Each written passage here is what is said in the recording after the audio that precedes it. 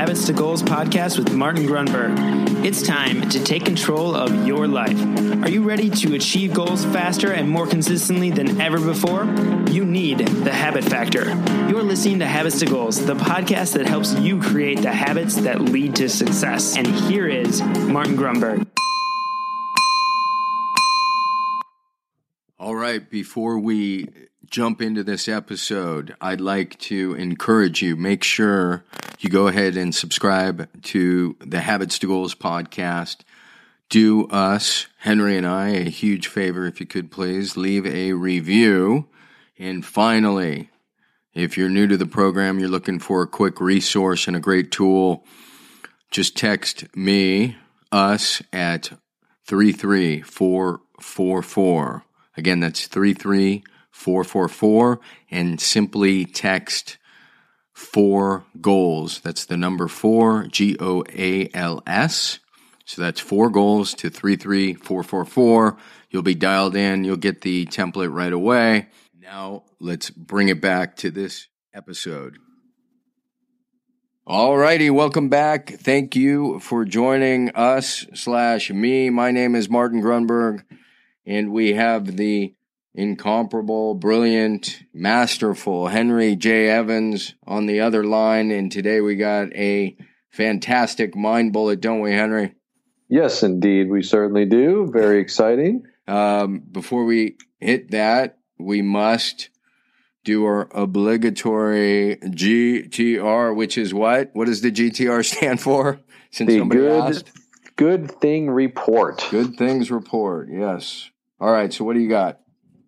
Well, mine is kind of a fun one, but I actually heard from a guy that's helping me with my online advertising, and he says he has an idea to cut our advertising spend in half. That's all. So anytime you're able to get a double dose of quality or cut your price in half, that usually makes you very happy. So that was definitely some good news today. That's amazing. I'm so happy for you.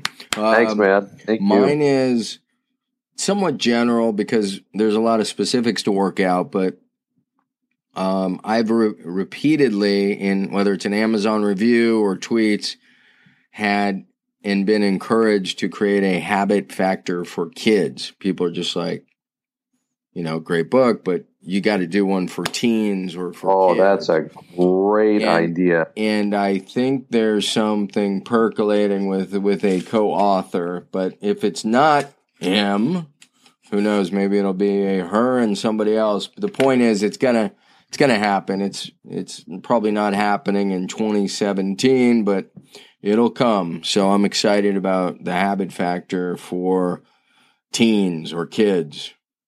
Beautiful. I think that's a great one. I'm excited about that. Yeah, me too. I love the potential. All right, mind bullet today. I think this one is semi-heavy. What do we got? Well, we're talking about, there was a saying I heard once, which is go to your own funeral and listen to what people say about you. And if they're not saying things you want to hear, then you might want to reevaluate some decisions you're making.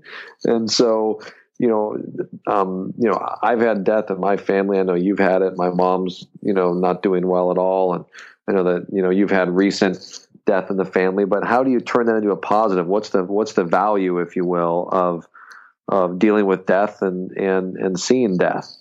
Wow. So it is heavy. I got chills just thinking about it. And for me, it's the catalyst. It's a lot of us, me certainly included, we go through our lives thinking we got eternity. And the problem with that is without the pressure to take action, to make something happen, we just kind of, it's a someday I'll thing. And the problem with someday I'll is it may never come, and then God forbid you're in a place where your life has passed you by and you never took action. So I think, as crazy as it is, the value in death in many ways is because as soon as just saying the word death makes you value and appreciate life. And, yes. And if so that's it in a nutshell. And then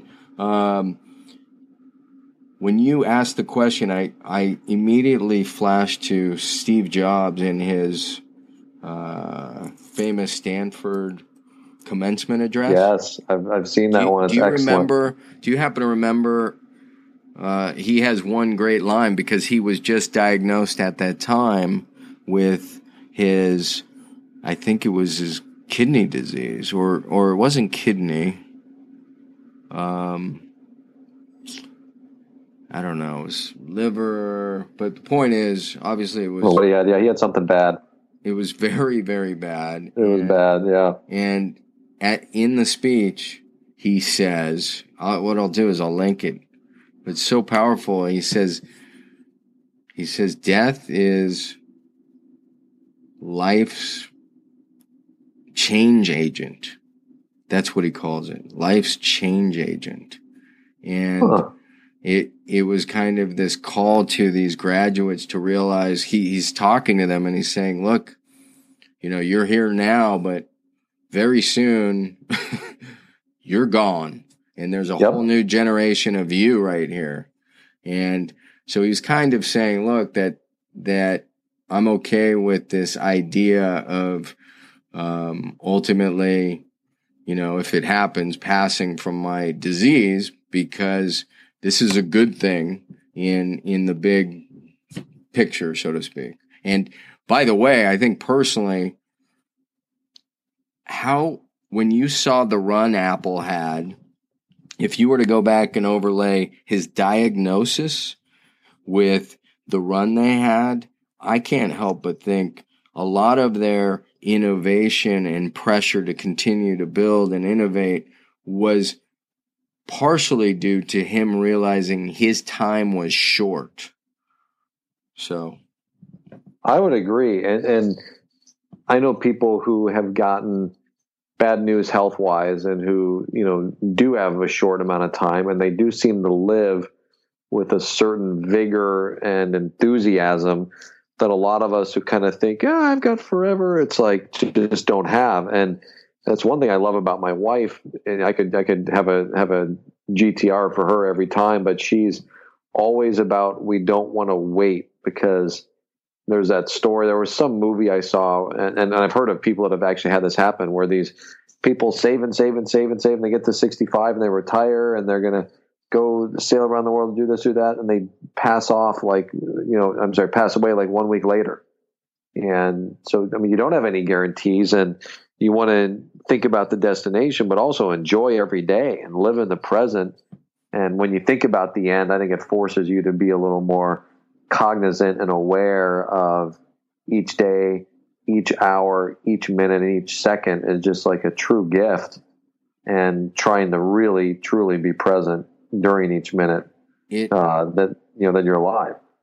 It forces you. It's the old yin and yang. It's like the heads and tails. It's like as soon as you say death, you think about life. Right. It's impossible not to. And that alone is its great value indicator, so to speak. But I just pulled up Jobs. I want to try and read. I don't think we've ever done this on an episode. I just pulled up. It's just one paragraph. It's a few sentences. In the middle of his speech, 2005 Stanford commencement address. This was the closest I've been to facing death, he says, and I hope it's the closest I get for a few more decades. Having lived through it, I can now say this to you with a bit more certainty, that when death was a useful but purely intellectual concept. So I think, just to put this into perspective, what happened was he had been diagnosed, and now he had a clear bill of health. So anyways, he continues, no one wants to die. Even people who want to go to heaven don't want to die to get there. And yet death is the destination we all share. No one has ever escaped it, and that is as it should be, because death is very likely the single best invention of life. It is life's change agent. There it is. That's the sentence. It is life's change agent. It clears out the old to make way for the new. Right now, the new is you, but someday, not too long from now, you will gradually become the old and be cleared away. Sorry to be so dramatic, but it's quite true. So there you go, buddy. Stealing his Steve Jobs genius. You got that? Yeah, he was so incredibly smart, and I know he was definitely a flawed individual, as we all are at the end of the day. But I know one thing too, that there was a quote that he really liked, which was, "If you live each day as if it was your last, someday you'll most certainly be right." And then he followed that with looking in the mirror every morning and saying, "If today was the last day of my life, would I want to do what I am about to do today?" And if the answer is no, too many times in a row, you need to make a change. Yeah. And it's so funny. We didn't mean this to become the Jobs episode, but as a man who died far too early, he had a considerable, first of all, as a genius, and then he had this near-death experience, and then had so much time to think about it. If you and I are going to talk about it, we might as well share certainly some of his thoughts. And I love that. And what you said about staring in the mirror is perfect, because an episode or so ago, we talked about this idea of success, and that is a great, in a reverse engineering roundabout way, to get you right to that definition. The progressive realization of a worthy ideal or goal, or creating your ideal future. So that's the value of the big period, the big end point, if you will. That's all I got, buddy. Yeah, I couldn't agree more. I think that's a very deep episode. I think this is one of the more deeper ones we've done. But if you haven't thought about the end, and I know Steve Jobs says that somewhere in his speech as well, that it's the one escapable thing that we all share in common. That's right, inescapable. And there's no way out of that. No matter what you do, we're all going to go through it. So, make sure you're ready and just enjoy and live each day. As you sit here listening to this podcast, and just show gratitude and live a good quality life, which is nothing more than quality moments. Moment after moment after moment. That's right. One day at a time. And I will leave this, I guess I can just put it in the show notes, but what I love to kind of sign off here, to bring it back to the reader/listener, is this idea that putting a tool in their hands. So the tools or the techniques or what you talked about, you can do the write your own obituary exercise. Mm-hmm. You can do Tony Robbins calls it the rocking chair test, where you're just 80 years old, you're sitting in a rocking chair and you're looking back over your life. You can do the good old bucket list, but these all remind you very, very sharply, very clearly that the end is near. And I think the trick is to pretend it's nearer in many ways than it really is. And that's the value, again, of death. So any other exercises you like, Henry, before we sign off? No, I think that's a great one. That's, I love that. And if you actually do take that exercise that you said, where you actually do write your own obituary, it's pretty profound. I've actually done that. It's really pretty amazing. I mean, who's going to be there? What are they going to say about you?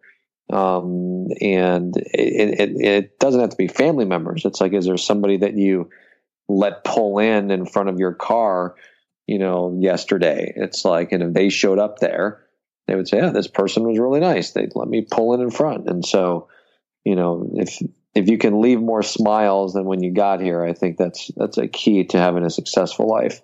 And it's important to do, because we get so busy day to day living.